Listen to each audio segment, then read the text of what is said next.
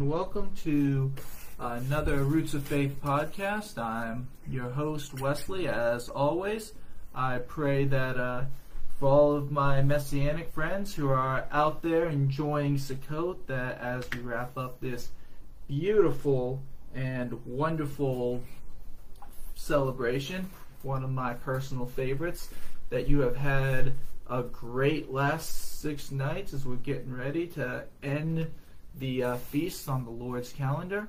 And today I just want to kind of jump back into something that I have been trying to do since last Sukkot, which was get into a series on understanding the church and our history. What does this mean for believers in Jesus? As believers, we have been out. We have a very rich history. There's so much confusion, I believe, in understanding of how the church is actually connected within our Judeo-Christian roots. So we're going to be going through, originally I was going to try to hit the first 1,500 years today, as I got to geek out and just the wealth of knowledge that I was encountering. I just could not come to terms with this is all that we can cover. So I'm going to end up taking this probably most of the month of October right up till Reformation Day. So I hope you guys are ready for a fire hydrant of knowledge as we're going to be looking at the church and how we as believers should not only view it, but how we can understand our history and where we came from as a group of people committed to Jesus, our Messiah. So, depending on your view of the church, whether you take a covenantal and grafted view, or if you're more of a dispensational apostolic view of how that we got the church, is going to kind of shape the lens you're going to look at your church history. For everyone, I do know we can believe we have both the Hebrew Bible and the New Testament together as one, and those are all important to us as Christians, no matter how you see the church, whether it starts with God's people chosen at creation in Sinai, or if you believe it starts on the day of Pentecost, or when Jesus called his 12 disciples. There's several views out there. We won't have time tonight to go into that. I do plan on eventually doing a series on the different lenses. In fact, I've already worked up the apostolic lens and have done an entire video just on that I hopefully will be putting out here in the near future. I hope everyone on listening out there gets into the chat room. I look forward to hearing from anyone with things on how you think this series is going, on how, or things you'd like for us just to look at and talk about. So feel free to post in the comments here, both on whether on Spreaker or on the Facebook live chat here. So there are 4 views that I will talk about as far as how the lens of the church history there. There's the apostolic view. Now this view has Jesus establishing the church with the apostles. It's traditionally a Episcopal styled church view of a priesthood. Things denominations such as the Catholic, Orthodox, and others hold on to this view as one that is, Christ established and then passed down the authority of the church to his apostles, and in turn they passed that down. Of course, on the flip side of that is the dispensational view say church begins on Pentecost. You have the covenant view where that stretches all through history under the covenant of grace that we are in. And then there's the grafted theology or messianic view. With this one, the focus is on Israel through everything, with Gentiles being grafted in and given equal rights and shares and equal duties in obeying the Torah. Of course, this does also add to the flip side of covenant theology, which is more of a replacement theology. So if you guys are ready, we're going to run right through the entire Hebrew Bible or Old Testament, and I'm going to kind of just give you the summary of that entire understanding on how this affects us as Judeo-Christian believers. So if you're familiar with the Bible at all, you know in the beginning God created the heaven and the earth without form and void, you know all that, Genesis 1. So the book of Genesis, you know, it goes through, you have Adam and Eve, they sin, they have children, Cain kills Abel, they have Seth, we track from the line of Seth. It's actually, the Bible is very much a book that puts us into, oh hey, here's this idea of here's this family, so we're going to follow through their genealogies there.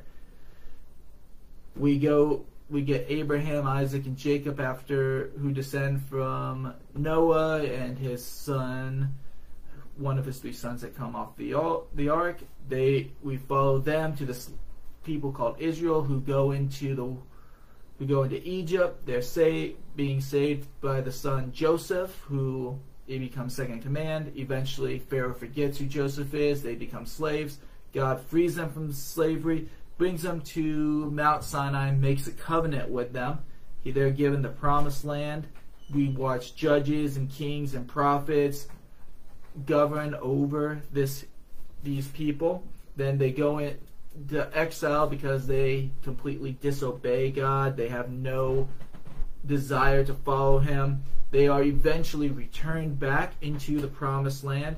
And then we get to the New Testament, or the new or renewed covenant, and we get these 4 gospels where this Jesus movement, this guy, this carpenter from Nazareth who's a rabbi, goes through and proclaims this good news of salvation that has come to all the earth. We have these apostles who go forth after his death and resurrection and ascension, speaking the good news of, hey, everything we've been told about a coming Messiah, it's happened. Now it's time for us to go forth to speak and preach the name of God and to bring everyone to this wonderful knowledge, because we're getting ready for when He comes back. You know, that message hasn't changed in 2,000 years.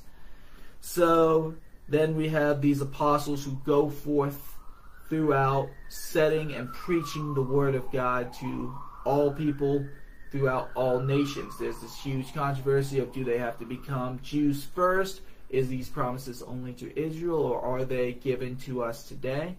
And so they go through these beliefs. They have a whole council meeting on this. They discuss, okay, so in order for these Gentiles to come and commune with us, there's some, associable ground rules that we just have to establish just because of the cultural differences here. And so we go forth, we tell them, okay, hey, you guys gotta do this, this, and this in order to associate, and then as you come to synagogue and everything, you're gonna learn more about the Torah and you're gonna grow deeper in faith there. So then we get to the post-apostolic portions, and that's where we're really going to sink our teeth in today. So the first century is kind of the Judeo sect of the way, but then as the 2nd through 4th century go, we get a Judeo-Gentile mix there. There's a lot of struggle with culture between Jews and Gentiles. You read throughout the entire New Testament. In fact, after 70 AD, which we can put this on the church under the heathen empire. The Jerusalem temple is completely destroyed. But prior to that, Gentiles and Jews were worshiping together in the temple. But then there was, as we read in Acts, the Sanhedrin were not excited about this Yeshua Jesus movement. They were trying to force Christians out. In fact, there's the Birkat Hamamim, which was a part of the synagogue prayers that they put in, which in the original prayer, it's been updated since, but believers in Yeshua would call a curse upon themselves when they would pray this prayer, because it would call curses upon anyone who was a good word for it, pretty much a blasphemer, people going away from the Orthodox understanding of Judaism. And then during the Simon Bar Kokhba revolt, in which the Sanhedrin backed a man by the name of Simon, who had his claim as being the Messiah, to go forth and to say, oh hey, well, now I am going to go forth and say I am the Messiah, and we are going to lead the revolt against Rome, and now I am going to restore Israel back to its place. So this is kind of where we have the Jew-Gentile rift certainly increase before, the church now is kind of becoming completely Gentile now. So during 70 AD to 324, there was immense persecution. 64 AD, we have the worst of the worst, Nero, who takes over as the emperor. This was a man who blamed the Christians for all his problems. He lit their bodies on fire to light his gardens at night. I mean, just the horrible things you can read about how Nero governed.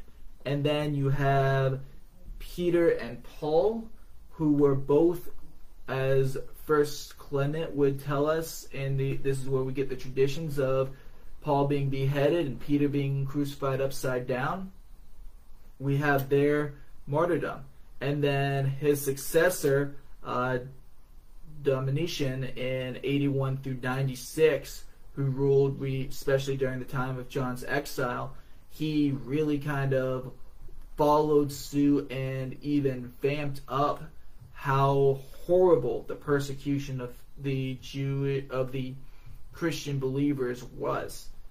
The post-apostolic age, well, we can cite that around 100 AD, when division really kind of came in there. Many leaders who kind of helped this new Jesus movement move forward would have been Clement of Rome, Barnabas, Ignatius, Polycarp, Papias, and Hermas. Now, of course, this Barnabas is not the same Barnabas we read about in the book of Acts. This was actually the Barnabas who wrote the epistle of Barnabas there. So, other things that really came out of this would have been the Didache, which is probably the oldest liturgies we have today for church believers, and how the church started to structure communion and hymns, and how just the liturgies of the church service post synagogue and temple period just started to develop, which would eventually lead into the Roman Church and then other churches that would come out of that during the Reformation. This also would bring the lives of martyrs.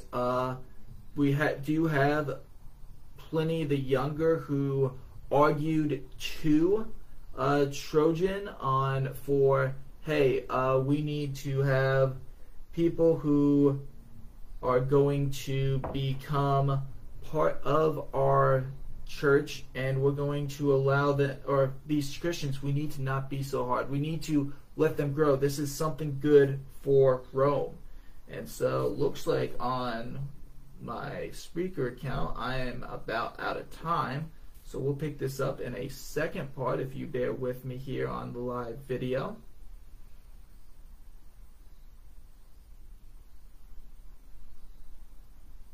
You can only do 15 minutes. Apparently I can only do 15 minutes. That's okay. You can make it work.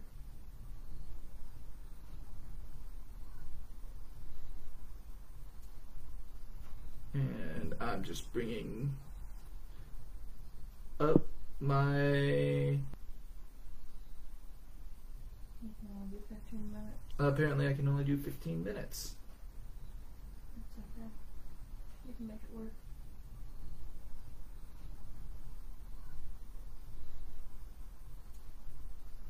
And I'm just bringing up my new thing, and we're going to be right back live there. I guess this is what happens when you use the free version of everything.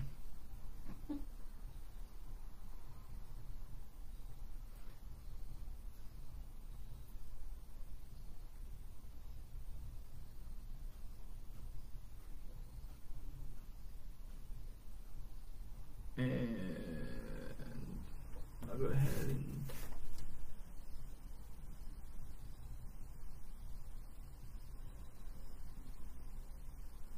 all right.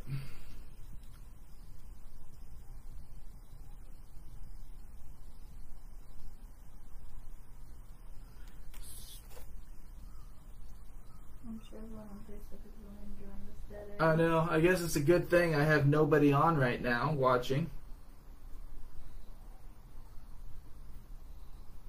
Okay, so welcome back to part 2 of this first part podcast of the history of the church. And what did I call this one actually? This is the church and our history. Sorry, not history of the church. But so moving on, I kind of left picking up from where we just were. We were at the post-apostolic age here, where we were discussing Pliny's arguments and call to the Roman Empire to kind of cease its heavy persecution on the Christian people. We talked a lot about some of the heads and a lot of, the ways that Christianity started to grow in this post-temple movement. So moving from here, Pliny's epistles did give a little bit of relief to Christianity. What helped believers through this hard time was the primitive Christianity was marked by great scholastic enthusiasm, which traces of maybe found in the New Testament. So one source I definitely recommend that I was pulling a lot of my information out of, and I'll have these in the comments as well here on the live chat and Facebook, is Church History and from Christianity Magazine, and then the Gutenberg Files has a great PDF. There's about a 900-page book on the history of the church, which I'm pulling a lot of this information from, and I highly recommend giving it a read there. So Joseph Cullen, who wrote this, writes about this era, saying that primitive Christianity was marked by a great scholastic enthusiasm, traces of which may be found in the New Testament. By chiasm, strictly speaking, is meant the belief that Christ was to return to earth and reign visibly for 1,000 years. That return was commonly placed in the immediate future. With that reign was connected the bodily resurrection of the saints. This belief, in somewhat varying form, was one of the great ethical motives in apostolic and post-apostolic times. So one thing that definitely came into play when the apostles took forth the gospel, and still is part of today's Christianity, is that, Christ is coming back. He will have a reign with us. So we should all be preparing for his return. We need to proclaim and let everyone know, hey, this is important. We need to understand that Jesus came once and he's coming back again to set up his kingdom. And so they try to point everyone back to Christ and coming into his kingdom. I mean, this is what the salvation message boils down to. Hey, God created the world perfect. We screwed it up.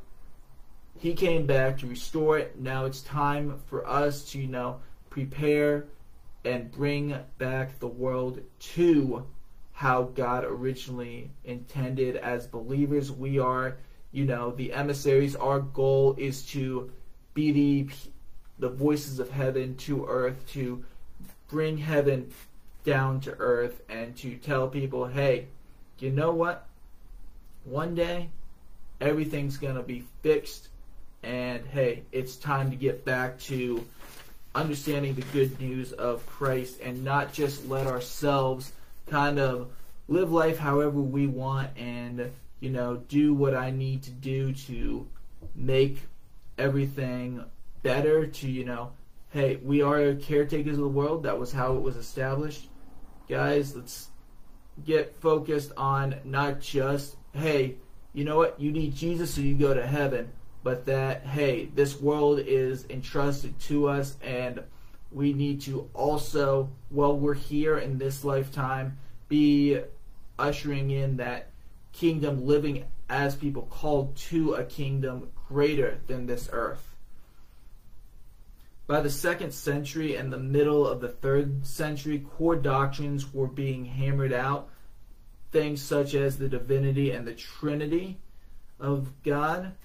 Jesus being the incarnate God who fulfilled the prophecies of the Hebrew Scriptures. There was no normal earnings of salvation before Christ. You can't, no matter how good you were, your faith has always been from Adam to now in Messiah. Old Testament saints looked forward to his coming, and us believers here in the 25th century down to the apostolic times, we looked back to his first coming there. Out of the much persecution and then the rise of saints coming up in politics, there was an age of consolidation of the church, which lasted the 112 to 124 years, depending whether you want the division of the Roman Empire counted as one or Constantine's full control in 324. So when this consolidation happened, it led to a rapid increase. Doctrine was able to be formed without major interference. Places like Alexandria grew in depth with the works of Clement of Alexandria and Origen. Councils were formed and universal beliefs were written for Christendom. Which brings us to the second division of ancient Christianity, and that is the church under the Christian Empire, which, again, you can argue debating on the dates from 312 to 324 because Constantine he held the Roman part, but he was also at war for the whole of the Roman Empire. There was a division at that point in which we're going to get into this a lot in the next section where we talk about how Constantine kind of used Christianity as his tool to restore the Roman Empire by appealing to Christian believers to take away from his counterpart who was fighting him for control of Rome, especially in Britannia and Germania and on the eastern side of the world there. So an interesting thing just to kind of ponder is how Christianity comes out of this long persecution of believers saying, we will throw our lives down, and the entire state wanting nothing to do with this Christian movement, these believers of this Jesus who were rushing out to help people, who were laying their lives down at every turn and wanted to just not bend their knee to Rome, but say, we exist for a better glory of a spiritual life. A very interesting comment made here is, by the ascension of Constantine to the sole sovereignty of the Roman Empire in AD 324, ancient Christianity may be conveniently divided into two great periods. In the first, it was a religion liable to persecution, suffering severely at times and always struggling to maintain itself. In the second, it became the religion of the state, and its turn set about to repress and persecute the heathen religions. It was no longer without legal rights.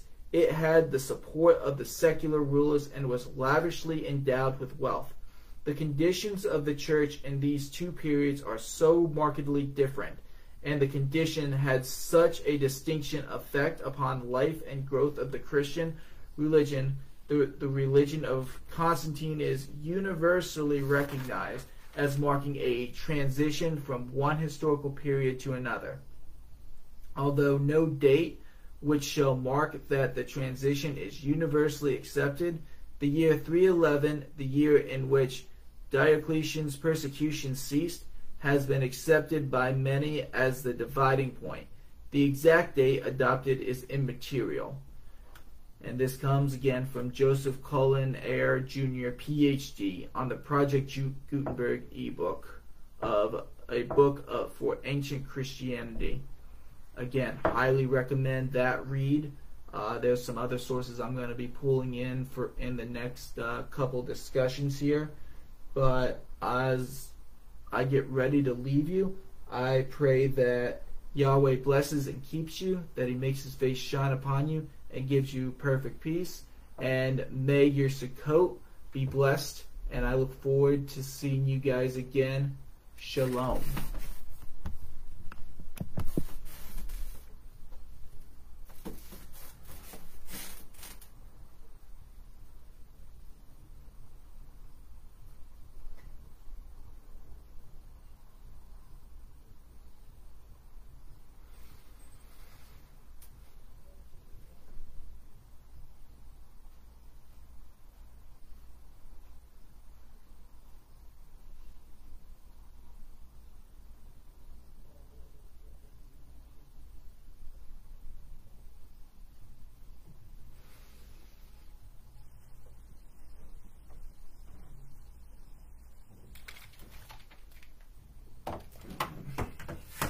So I guess I gotta keep the